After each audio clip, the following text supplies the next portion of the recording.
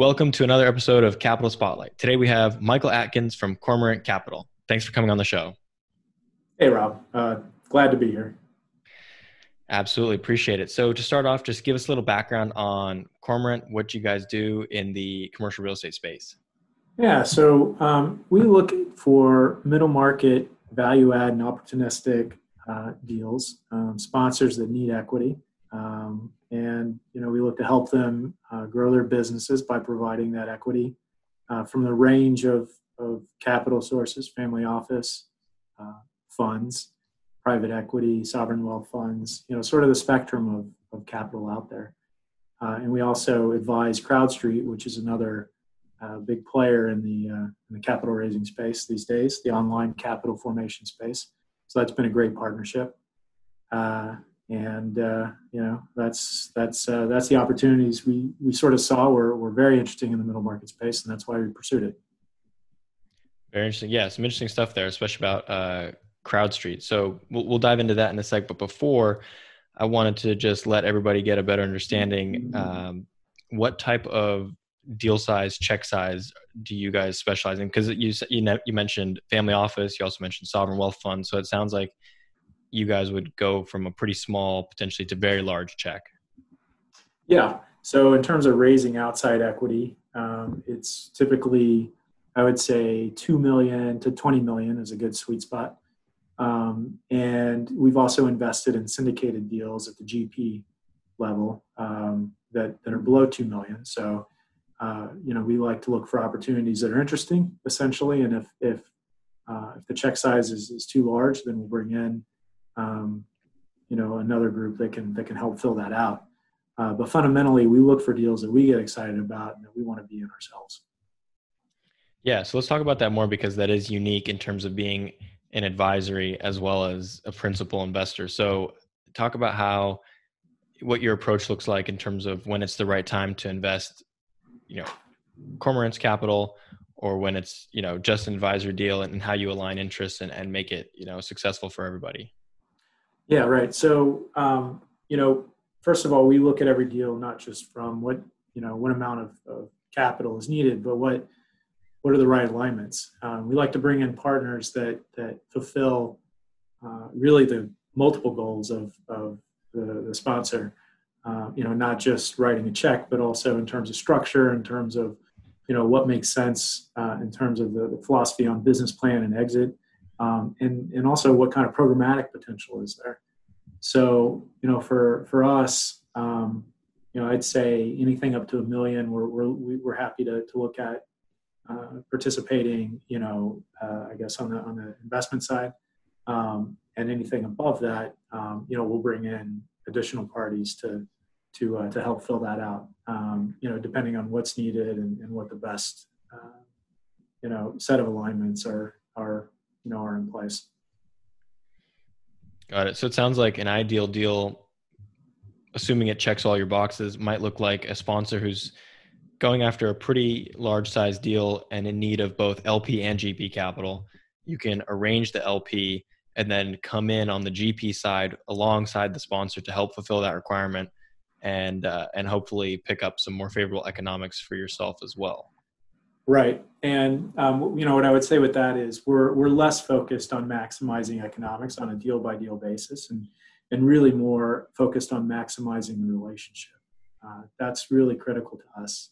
Commercial real estate business, as much as we all use, various tech types of platforms, at the end of the day, the best things get done based on relationship, and we're very focused on, on that piece of it.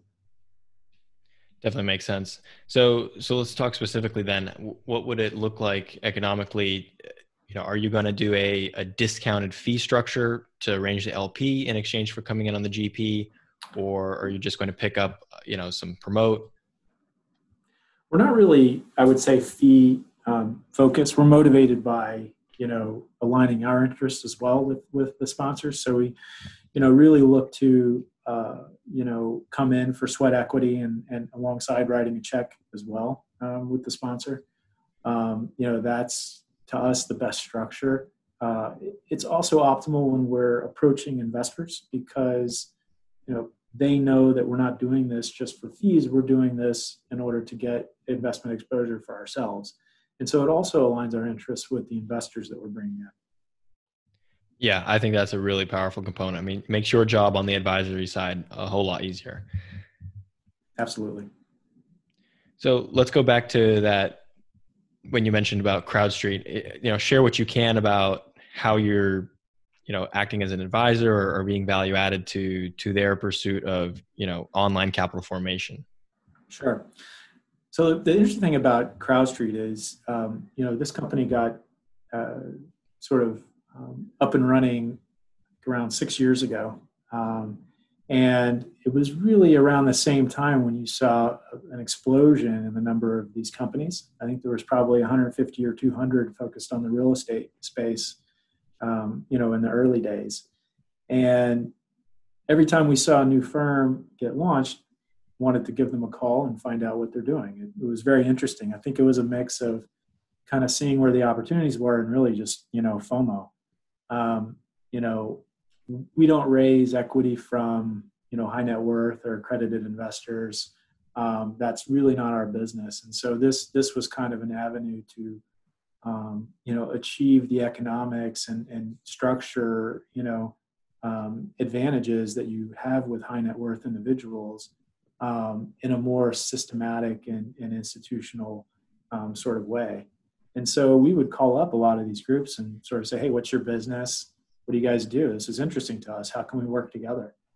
And so I got introduced to the founder of CrowdStreet, Darren Powderly, at an Urban Lands Institute event a few years ago when he was just getting started. It was basically, Darren and his laptop.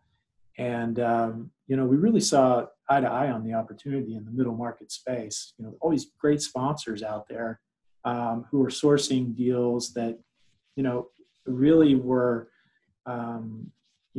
interesting to high net worth investors. In a lot of cases, they already had a set of high net worth investors that they were syndicating deals to, but wanted to grow that.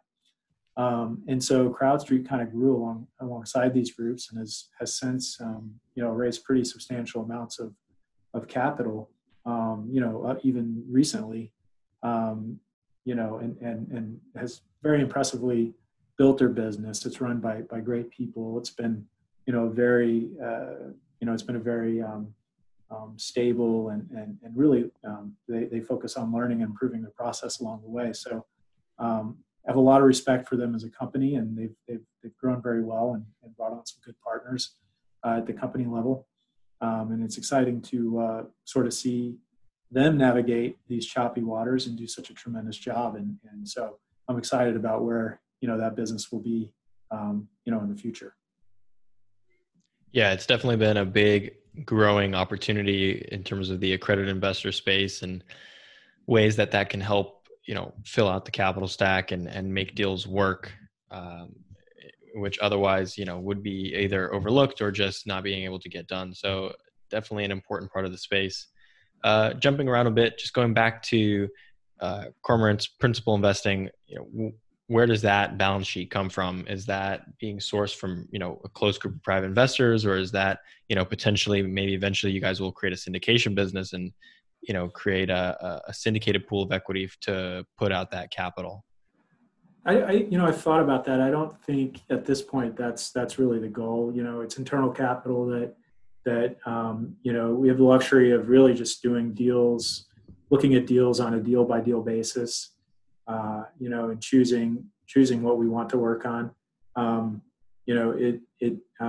don't think it in itself, it will become an investment business. I think we'll maintain the advisory sort of component. It just works so well. It's not to say we don't look for ways to grow and ways to evolve, but, over the past few years, that's been defined more in terms of sponsor selection and understanding deals and really just getting better and better at, formulating the best structures for groups in the most efficient way possible. And really at the end of the day, it's building that expertise that, is our differentiator, just in the same way we, tell our sponsors time time and time again that, the geographic or product specificity that they build within their platform is a major differentiator in the market, and that's what investors look for. For us, being good at that narrow piece of the business, getting better at it, has served us well. Yeah, it's so true about, the first thing a potential investor is going to ask is, if you're bringing them a deal, they'll say, well, do you already own and operate in this market? What is your expertise? Because they want to lean on a local expert, rather than take a flyer in a new market with a new operator, for sure. Yeah, you got it. I mean, think about it. 40 years ago, somebody said, hey, there's going to be multi-billion-dollar, in many cases, many multi-billion-dollar publicly traded companies that rent storage space. You'd be like, what are you talking about? You're a lunatic. But that's what we have today. The real estate has become a business of specialization, and over time, that specialization, it's both geographic and product specific. And I think that's really the philosophy that underpins how we look at things. In other words, what is it that our sponsor knows, geographically or product wise, that gives them an advantage to spot inefficiencies in the market, whether it's in the current, sort of rental income, or if the property is not highest and best use, or if there's some other strategy that can be undertaken to add value, asset level, so you can generate a return without having to make a bunch of market or macro assumptions. That's critical these days, because anybody can go on a broker website and buy a deal, but understanding how to monetize it in a way that is superior, to the other guys out there, that's the special sauce.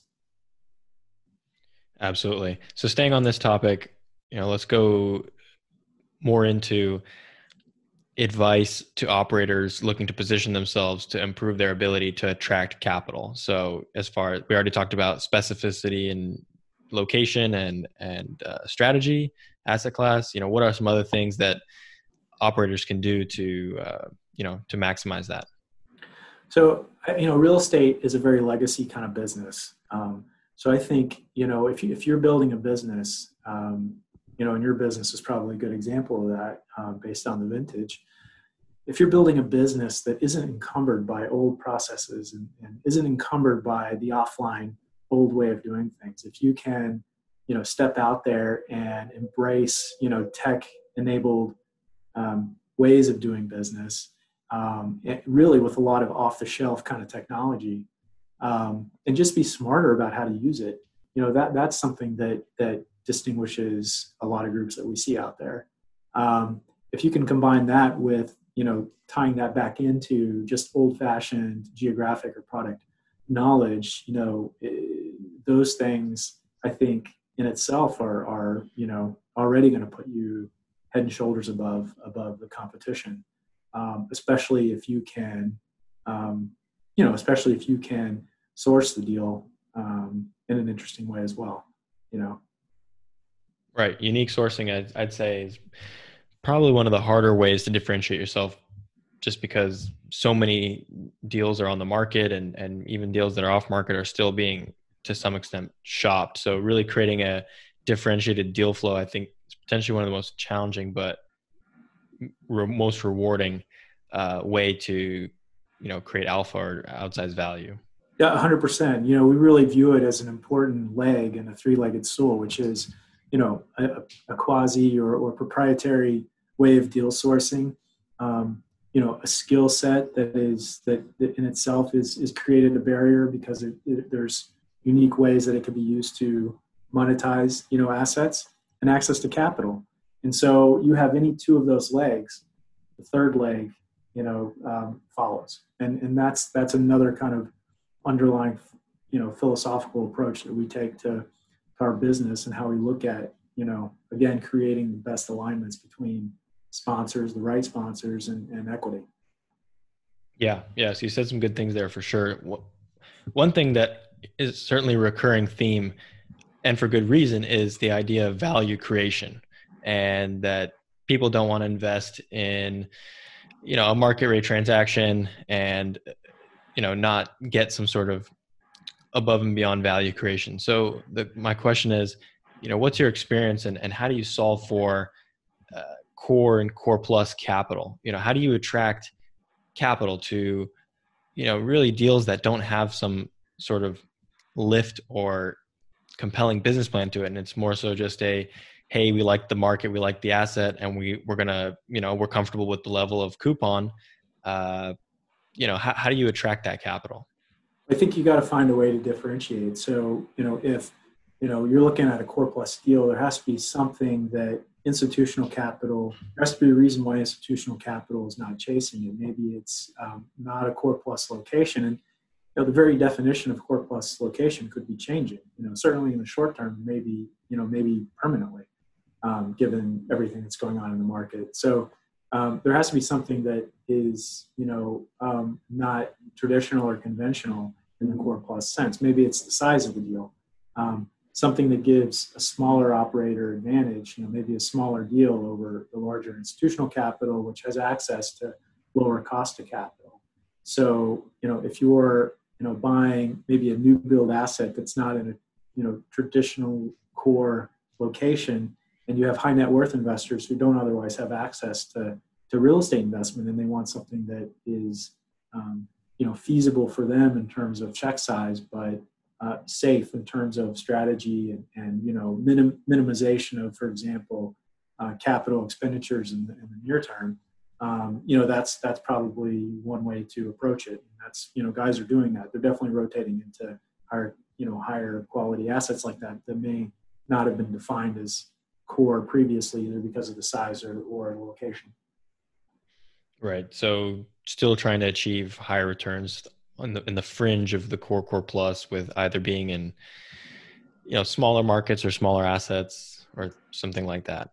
Yeah. Or just making sure that, what you're paying, at the end of the day, we all pay for the value is a function of what we pay for yield, and, that's how we figure out what to pay for something. And so if you have a high degree of comfort that yield is stable and the investors, want to achieve stability, in their income stream rather than, a lot of upside, that has a value as well. That has an investment value to your investors. So, it's all about also the investors that you do have access to, how do they perceive value, and how do you lead them to that perception and value? In a lot of ways, they're looking to us, if they're not real estate investors, they're looking to us in the real estate world to help guide them to, what is good value in real estate in terms of what they're trying to, achieve with their investment objectives. Yeah. So, we'll stick to one more question on the core plus, which is just what would, a deal, if I brought you a deal, what would it be? What would it look like for it to really make sense as a core plus deal? What's the yield level, kind of general characteristics about the location, the asset type? I know, especially on the core plus side, investors are very vintage conscious, right? And they don't really love even a 1980s deal if it's a core plus strategy. Value add, they can get comfortable with, 70s, 80s, but core plus, things get more particular. So what does that look like? Yeah, it's interesting on the vintage. Absolutely, investors and lenders are looking to rotate out of older vintage into newer vintage. And I was listening to Mohamed El-Erian on Bloomberg the other day, and he was sort of pushing the same thing, rotate into higher value assets. And you see it in the real estate world as well. So I think, one way that people are looking at doing that, we have a lot of newer build construction where the sponsorship or the developer, may have spent too much to build the building relative to the whatever yield it can achieve in the short term. Some developers and their investors have the ability to hold out, others don't. So one way to think about, getting access to core quality assets is to recap, new build deals where the lease up, has been slower, and it's creating a drag on the equity and debt capital stack. And so You could get creative with recapping the deal with new equity, with preferred equity, or just buying it at a discount to stabilized yield, and sort of taking that lease up risk and making a bet on how long it'll take you to lease it up and what rates you can do that. I don't think anyone is underwriting a lot of rent growth anywhere at this point, at least at the macro level. And so, so those underwriting assumptions will undoubtedly cause some, significant headwinds with investors or with existing developers in their deals. We just haven't seen it yet. Yeah. And I think that's one of the spaces that has me very excited, which are the, new construction deals that are in lease up and having troubles and potentially liquidity issues. And like you said, might be able to buy it at a discount, take on that lease up risk. And then eventually you own a stabilized new construction property at a great basis. I think, if we do see something like that widespread, those will be some great opportunities. There's absolutely capital available in looking at those kind of strategies when and if they arise. And at the end of the day, it's a matter of, it's a market. So it's a matter of supply and demand. And it's a question of, how many of those opportunities hit at once, that will determine the scale and sort of breadth of the demand of the, potential to do those deals.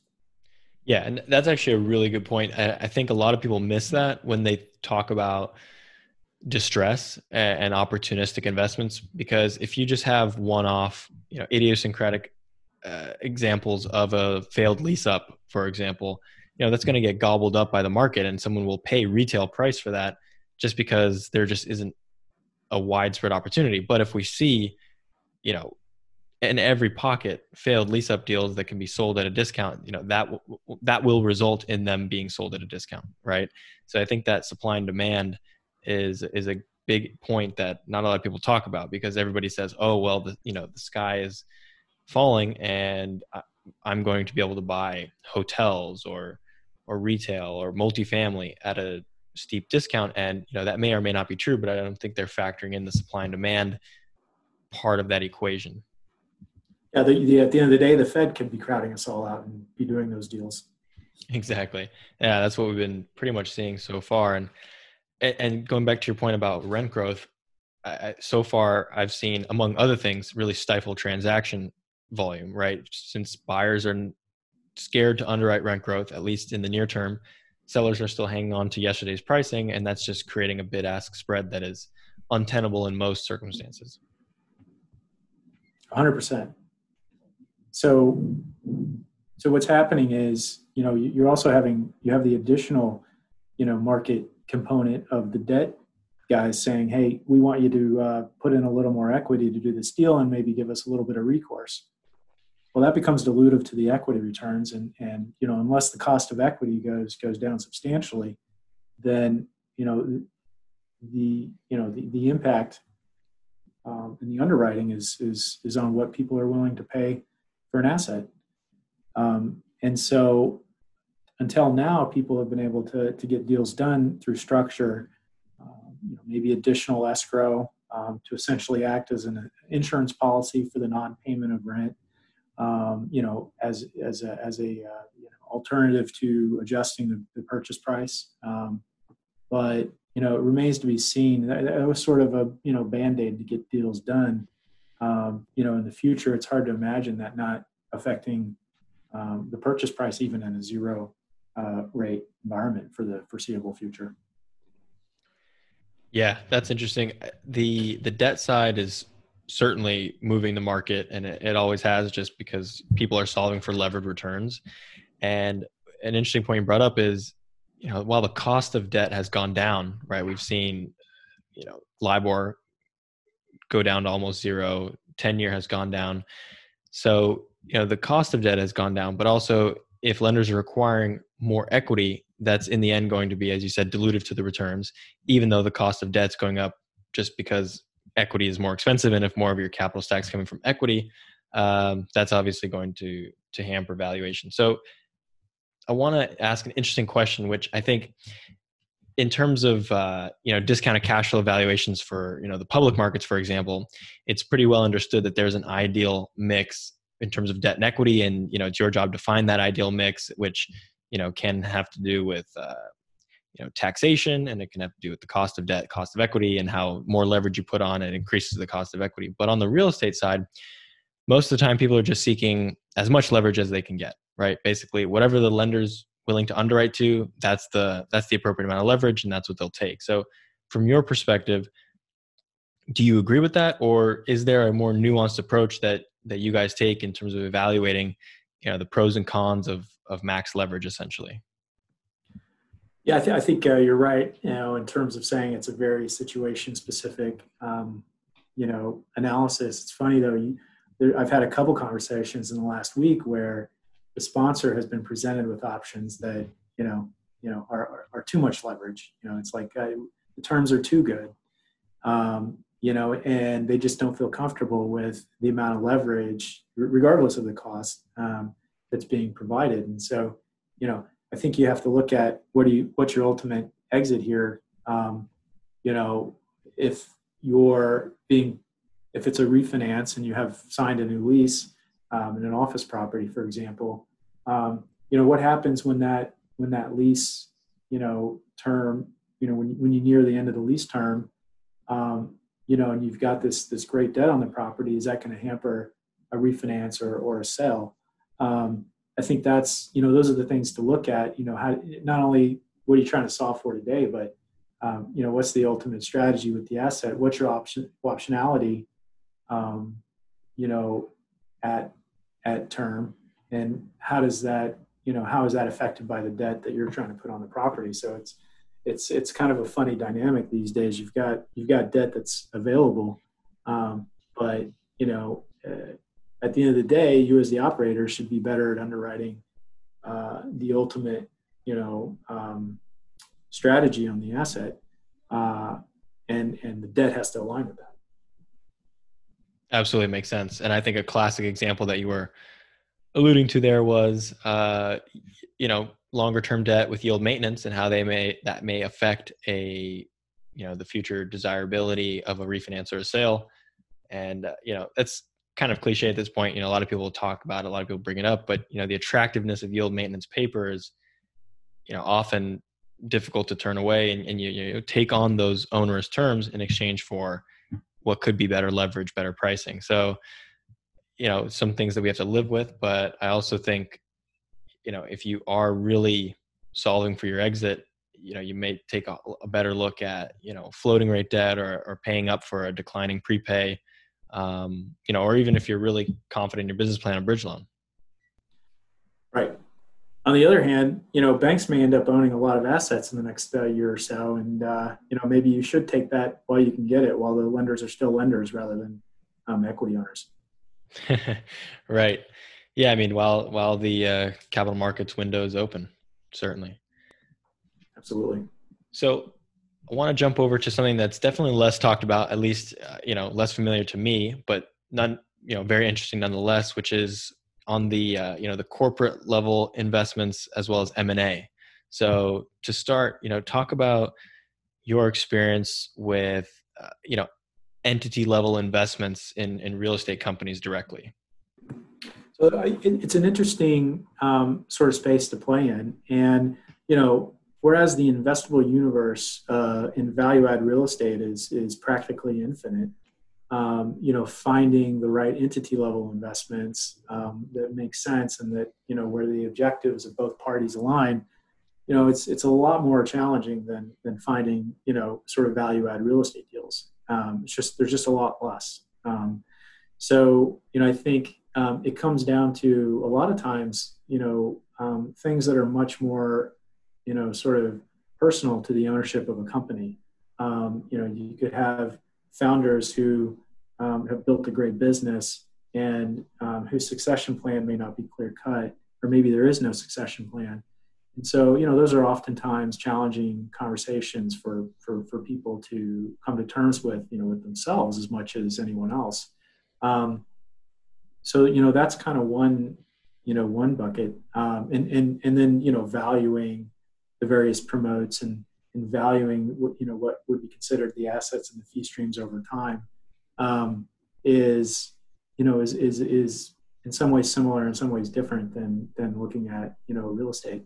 The other thing is, there are opportunities where providing new capital for a new strategy is a way to grow the business because it creates more vertical integration or sort of synergies among product types, for example, that a company is going after. Maybe there's some common denominators that help on the cost side, that help them produce more on the cost side at less, for example, if they can source better materials or streamline back office, all of those typical kind of M&A things.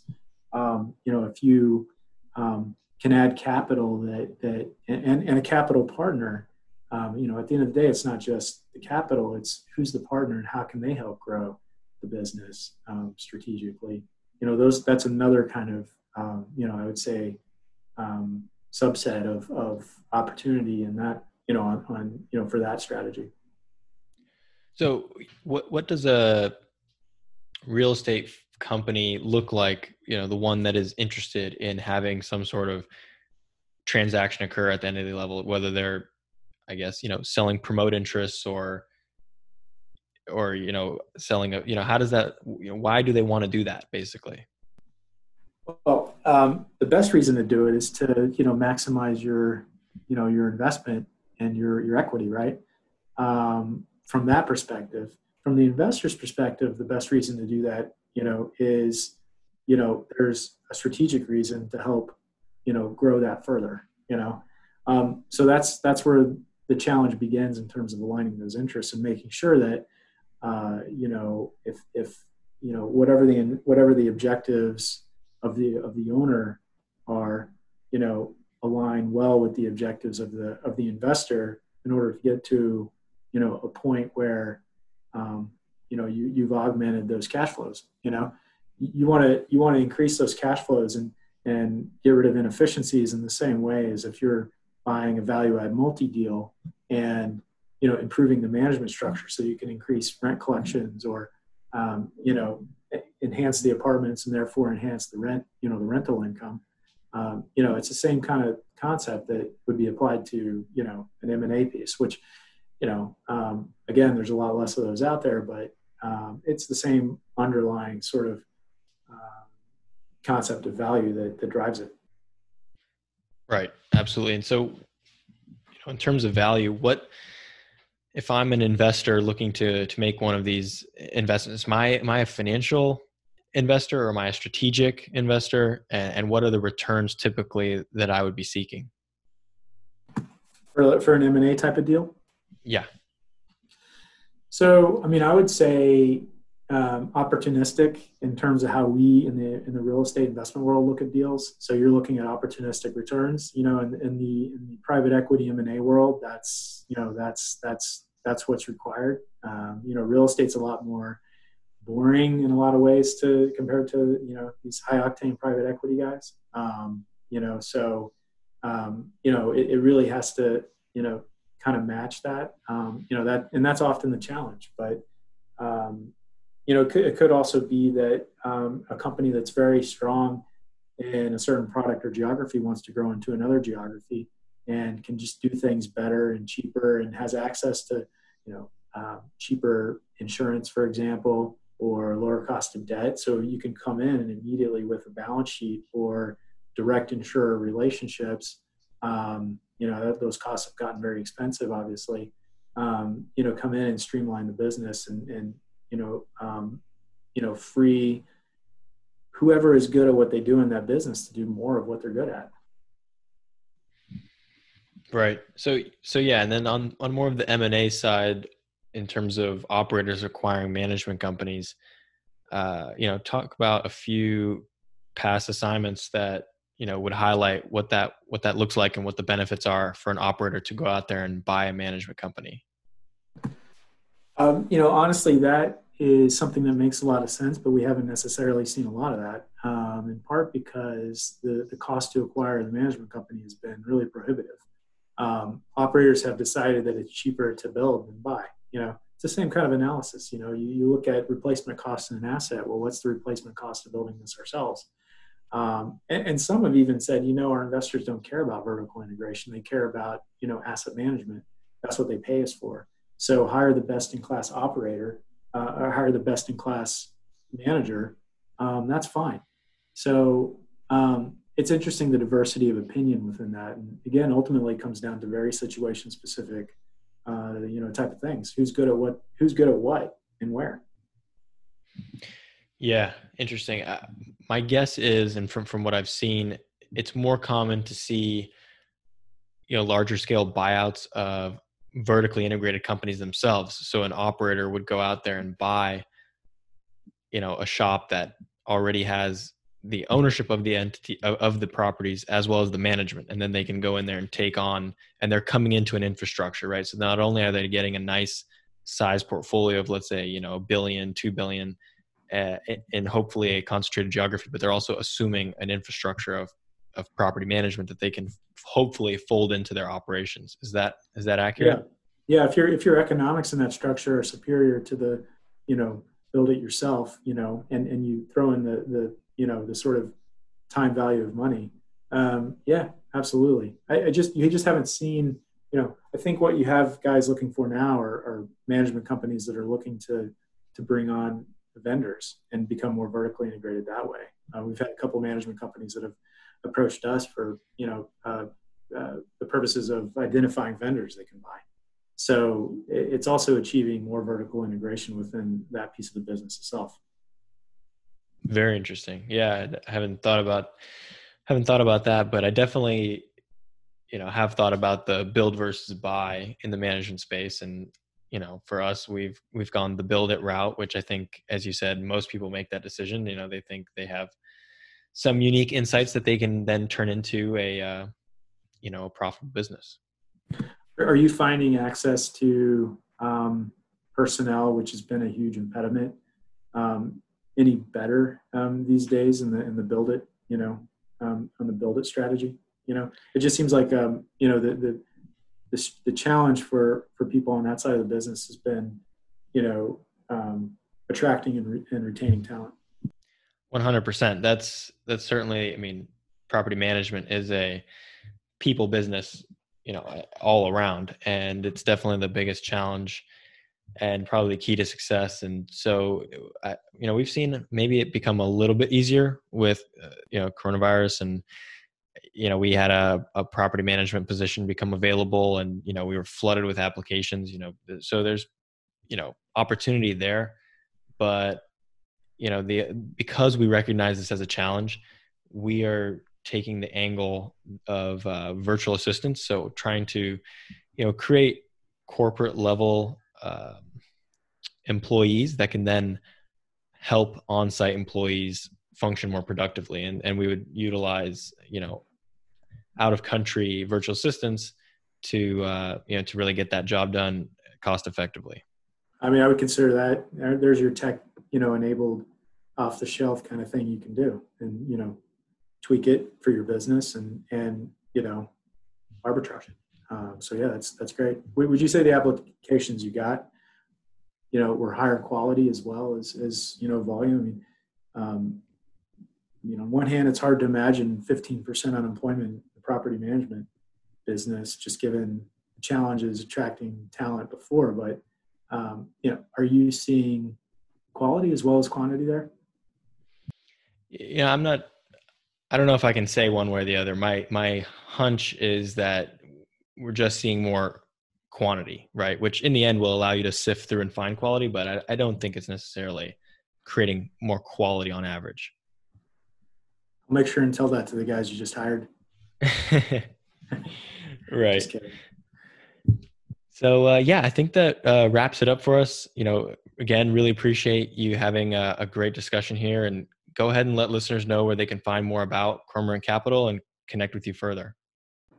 Yeah, well, let's you can blast out my email address, and happy to follow up with any questions. And thanks for the opportunity. Sounds good. Yep, I will put your information in the show notes, and thanks again for coming on the show. Thanks, Rob.